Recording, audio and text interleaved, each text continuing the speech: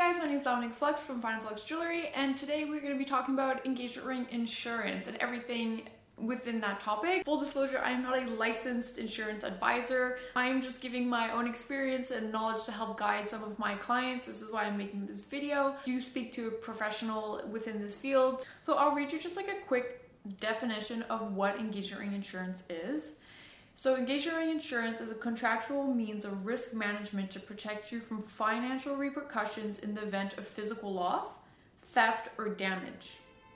The policies typically extend to all jewelry items submitted to the coverage scope and result in either replacement, repair, or cost reimbursement. Let's get started. So the very first thing is, should you insure your jewelry? That is 100% at your own discretion. You can make that decision. I'm not here to advise or disadvise. I'm really here to just show like the process and what you can expect and what to look out for choosing to go down this route and insuring it. So when we're talking about insuring jewelry, it's not like fashion jewelry. It's not like $50 jewelry. We're talking about things generally $1,000 and over. A lot of the times it does come to engagement rings. When you're looking at the cost of an engagement ring, the most expensive part generally, unless if you're going for lower end stones like moonstones, whatever, but generally for diamonds, the most expensive part is really going to be the center stone. And why is this important? Because majority of jewelers, any good jewelers, like for me, for example, we all insure our jewelry on the craftsmanship. So this means that, you know, if a little mealy stone, like a little tiny side stone pops out, or a prong breaks, or you know what I mean, things like that. I mean, they don't happen for me anyways, but if it were to happen, those are generally covered by the jeweler because that's under like the craftsmanship of the piece.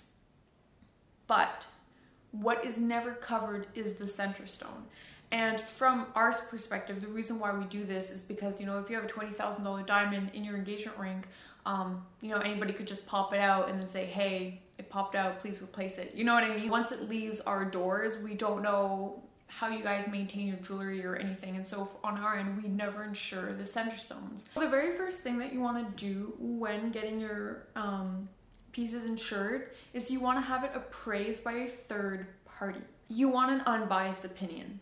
If you go to the jeweler from whom you bought the piece, it's just not ethical. It's not right for them to offer this service to you. It needs to be somebody who is not like monetarily involved in the sale. Like it's not ethical for them to do that. They may buff or minus the prices of the valuation. So it's just, you really want to get it done by somebody else. Generally what they're going to be looking for, if you're doing the whole piece, they're going to be looking for the quality of the center stone.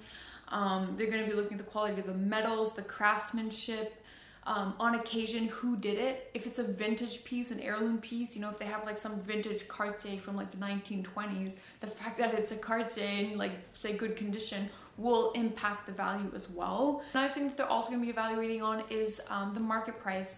What does this piece go for with this same relative quality and craftsmanship and everything? So they're going to be looking at like equivalent prices that everybody's kind of standard like setting their prices at, and they're going to add that into the evaluation. That's why you need to get your piece like pretty much evaluated as soon as you get it, just because, you know, if you have it evaluated from a year from now, you know, the price can fluctuate up and down depending on the market. When you're looking for somebody to do certification, there's tons of options. You know, you can go to local gemologists. There's going to be some in any city who can provide this service for you. Or there's places like GIA. GIA also provides certification. They're well-known. Insurance companies tend to very much like them. They are very trusted. They're a non-profit. So that means that they have unbiased opinion.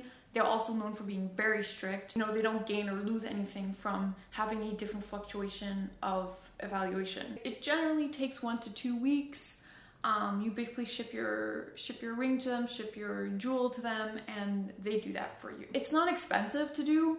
I think it costs generally between $50 to $150 depending on who does it. All right, so now that you have your appraisal, you have your pictures and your invoice for the piece itself, then you want to go and you want to call your insurance up. There's home insurance, right? And so generally for like items, say like you go traveling and you lose your camera or get stolen or whatever, those will generally be covered. However, you really want to make sure that you ask them how much is actually covered.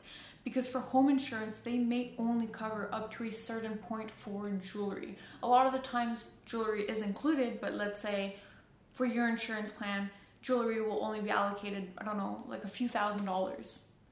So if you have a $10,000 ring and it caps at $5,000, well, then what are you gonna do, you know? You really have to make sure, like, what do they actually cover? Do they cover everything? Do they cover loss, theft, damage? One you need to ask, is it covered in your plan? A lot of the times, yeah, it will be capped. And so they will actually have what they call riders. So these can actually be extensions for very high price point pieces. So if you say you have like a $20,000 engagement ring and up, you can add on, it's kind of like an add-on branch to your insurance. And so you can add a special segment specifically for your jewelry of like a higher amount. And so when you're going to be adding it, generally speaking, the rule is usually around 1 to 3% is what it's going to cost annually. So let's say you have a $10,000 engagement ring and your insurance evaluates at 2%, then you're going to be paying $200 a year additional for insuring your engagement ring. And these prices are really going to be depending on a few factors. So one, depending on where you live.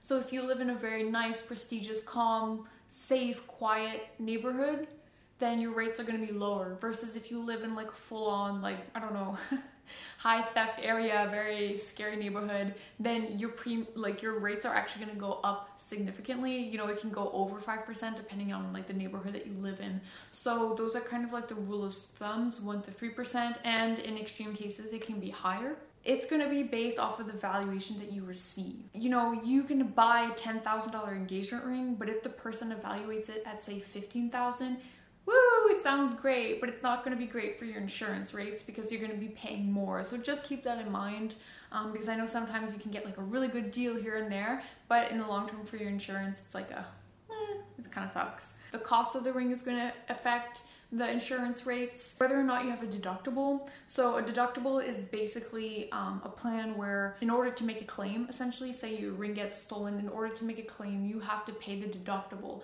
So your deductible can be, I don't know, anywhere from $500 to $1,000, more or less, I don't know. You'll know within your plan. So let's say you have $1,000 deductible. That means that you have to pay that upfront in order to get access to the insurance.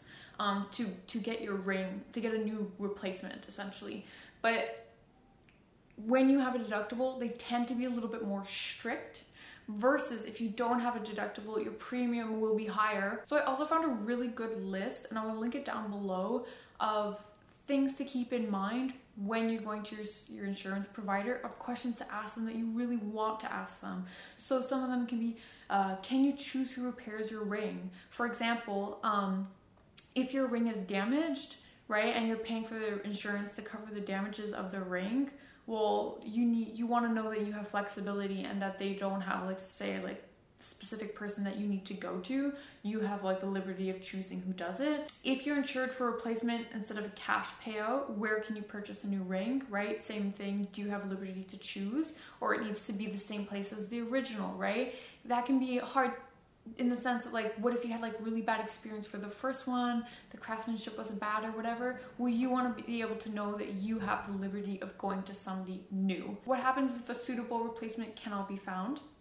How will you need to prove the ring vanished if you make a claim? That's a really good one. What are they going to need from you to prove, right? Theft or losing a ring can be very tricky. Are there any circumstances that aren't covered? Probably going to be a lot of fine print. Will you continue to be insured when you're out of the country? If you're traveling, you lose your ring, what happens? Are you insured, covered for damage or just lost in theft?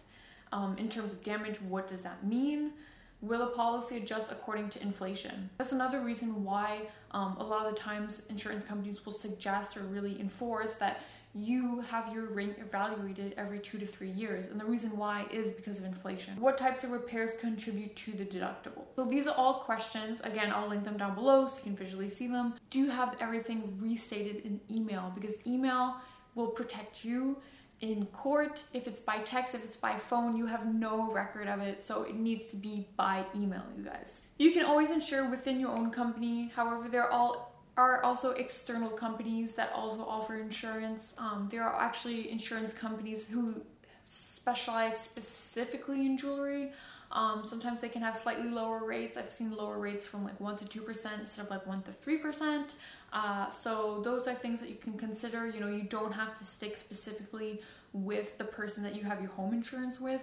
You can shop around and see different alternatives. Yeah, so I really hope this was helpful. I really hope this cleared the air for you. Like I said in the beginning, I'm not an insurance professional. Like, I'm just giving some advice for some clients that have questions. Obviously, if you have questions down below, I will try to answer them or guide you to somebody who can answer them. Thanks for watching, and I'll see you next time.